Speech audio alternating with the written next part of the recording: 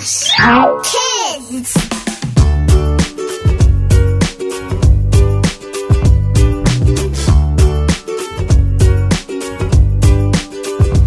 Maxy's Playtime Adventure.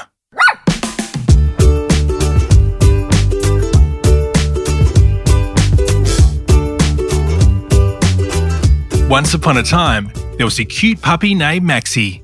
He had big brown eyes and a fluffy tail. Maxy loved to play with his best friends, Rocky, Sarah, and Daisy the horse. They would run and play together in the meadow all day long. One day, Maxy and his friends decided to explore the forest. Maxy was so excited and said, "Let's go explore the forest. It will be so much fun." But his daddy dog warned him, "Be careful, Maxy. There are big rocks and deep streams in the forest."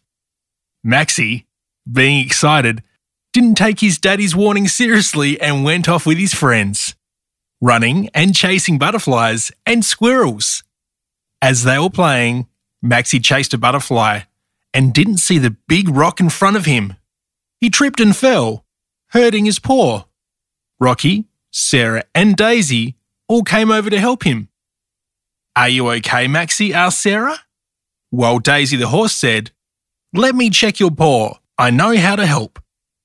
Daisy used her gentle touch to check Maxy's paw, and she found that it only had a small scratch.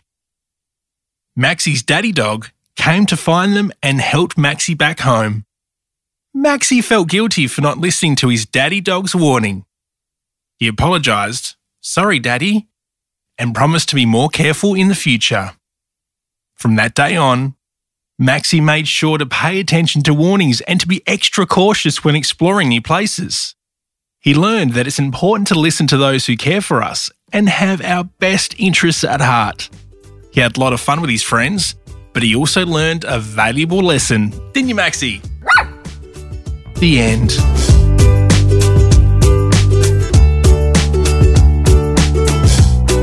Written, spoken and produced by me, Andy Martin. Music by Rex Banner. A Podmo production for the Ozcast Network. Oshkosh